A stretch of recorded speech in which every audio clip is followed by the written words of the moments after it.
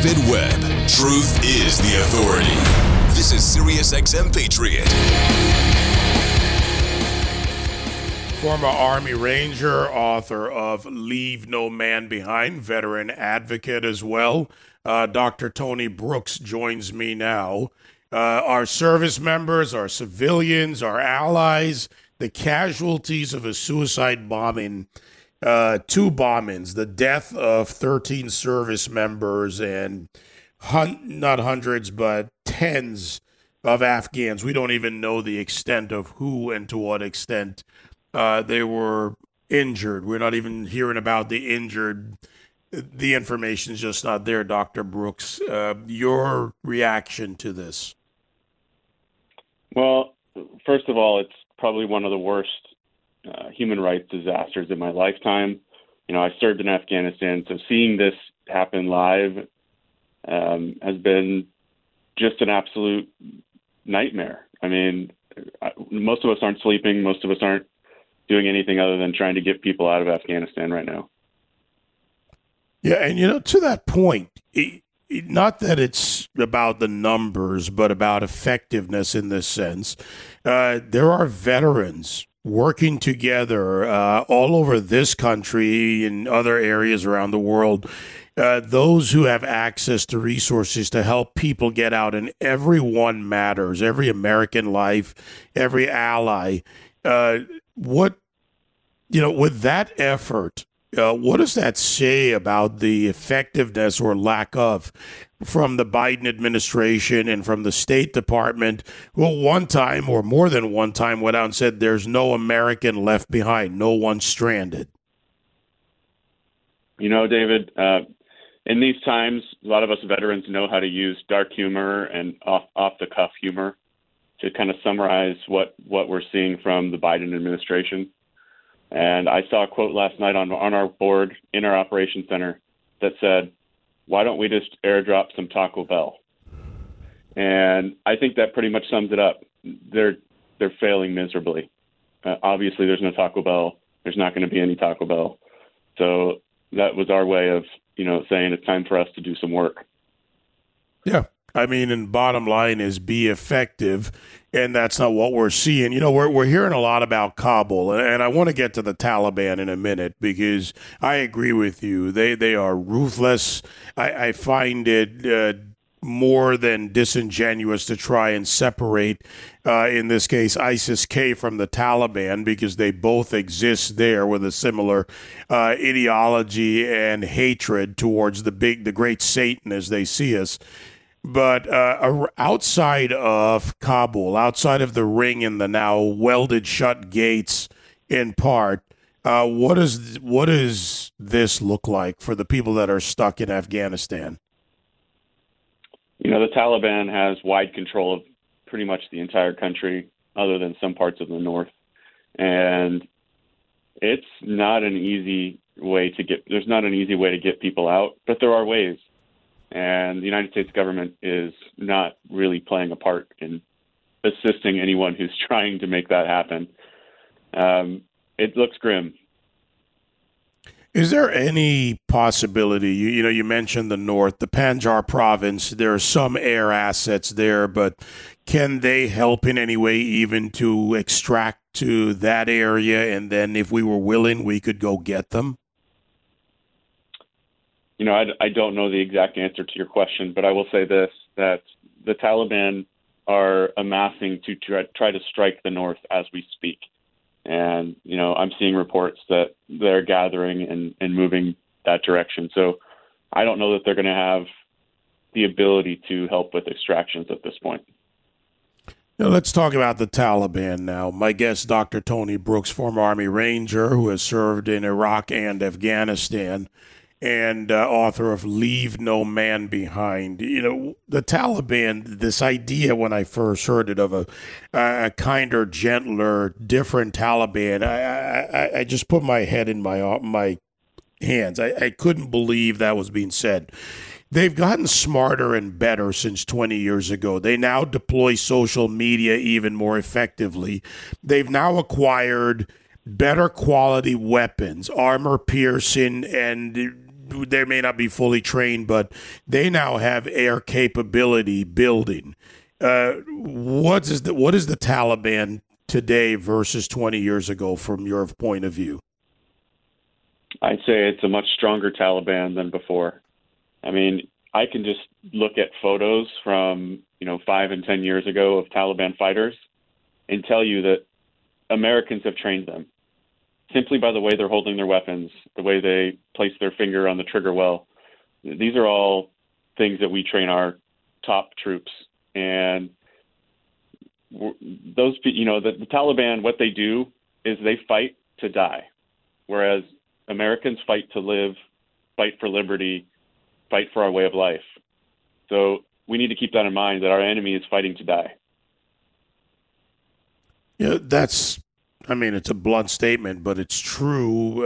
It's the respect for life, and it's what you do with the win that doesn't often get talked about. They've won. As you said, they have control, and now they're working to consolidate their power. Then, as others have also said, it makes sense that they would then go after the northern part of the country, the last remnants of the Northern Alliance or any opponents. Once they do that, does history tell us anything about what the Taliban will do next? I think the Taliban will go back to exactly what they've been doing. And yes, they won. And we need to recognize that, and we need to get every dang American out of that country right now. We don't have time. It's not on our side. Are we not taking a lesson from others who are, I would say, at least more honest in their appraisal? And while I'm no fan of certain elements within Pakistan for their own activities, even Pakistan is just about completed or has completed their fence with Afghanistan. They've put more soldiers on the border, recognizing the brutality of the Taliban. And then, of course, to the north, you have the other northern stands who are doing likewise to whatever extent they can. And, compared to what we're doing, whether it's a physical border or otherwise, or vetting those that come over here, which I think is a huge opening for the Taliban to insert their members into that evacuation population, how would you assess this? Well, I think it's very obvious to anyone who's ever served in any type of military unit that the first thing you have to have is a physical barrier. I mean, we talk about walls and things like that all the time, but it's the number one thing you need. We won't go anywhere without a wall. So we need some type of physical barrier. And yes, we do need a vetting process. We've got people that are going to sneak into our country 100% without a shadow of a doubt, and we need to be ready. But what do we do when they get here? And I'll use this example. Thousands were brought in through Dulles International Airport, brought to the Dulles Expo Center, now put up in facilities that are being set up all around Northern Virginia and in some other areas. They're unvetted. Some are unvetted, some are vetted, but the population is mixed. Once they're here, do you see any scenario where this administration separates the unvetted and sends them back? And is there even a way to do that? Yeah, I mean, obviously there is a way to do it. It's going to take time. You got to treat these people with respect. You got to make sure that they're taken care of. But let's be honest. What we're watching is the complete failure of a presidential administration, of the federal government. And most of us have said, enough with you guys, we're going to do it ourselves. So we're right now, we're bringing over people that are completely vetted, and, we're doing our best.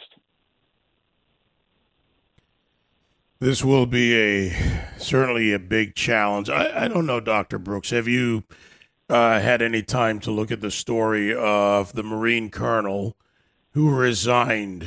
He was very public about his statement on the leadership and the failure to acknowledge the failure for accountability. If you have, what are your thoughts on Colonel Stuart Scheller? I look at him as it's about freaking time someone said something. I mean, as a veteran, I can speak my mind and say what I want. As someone in the military, you cannot. And the fact that he came out and risked his entire career and his future is, I would say, honorable, because it's the truth. And the truth will always prevail. We certainly hope so, but I think we're going to have to fight our way to that battle, even within our military. Exit question on this: where we've seen the leadership change, where we've seen the focus on Black Lives Matter at the Air Force Academy, going to a training class, these various woke, racial, supposedly systemic issues. When it comes to military leadership, this has now gone to the top. Lloyd Austin, Mark Milley, and others. What's your response, or what's your thoughts on this? I mean, if I could cue up some circus music, I would just play that, and we would listen to that for about 2 minutes, and I think that would tell the story. I think we have some of the worst military leadership I've ever seen. I mean, I am grateful to not be serving right now, and that's an awful thing to say, but I couldn't see myself serving under leadership this poor. Yeah, I'm getting texts even right now through the show from those in service, people who are privately communicating with me, and they're beside themselves. No matter where they are, in or out of the country or somewhere, you look to the leadership and you ask the question, why am I here? And will I be allowed to do the job? Dr. Brooks, thank you. Thank you for your continued work. And by the way, for your veterans advocacy to help our veterans. I think we're in for a very dark time in some ways for some of our men and women who have served and some that are still in service. Yeah, I absolutely agree with you. And I think as a country, we need to band together and we need to reach out to our veterans and check in on them, because, yes, we are headed for a very, very dark path if we don't get ahead of it. Yeah. Former Army Ranger, author of Leave No Man Behind, veteran advocate, as I just mentioned, Dr. Tony Brooks. Thank you. 866-95-PATRIOT, 957-2874. Tangential, yes, but important issue, of course. Next, Chris Kobach, new border policy that the Biden administration has not disclosed. He's the former Secretary of State of Kansas.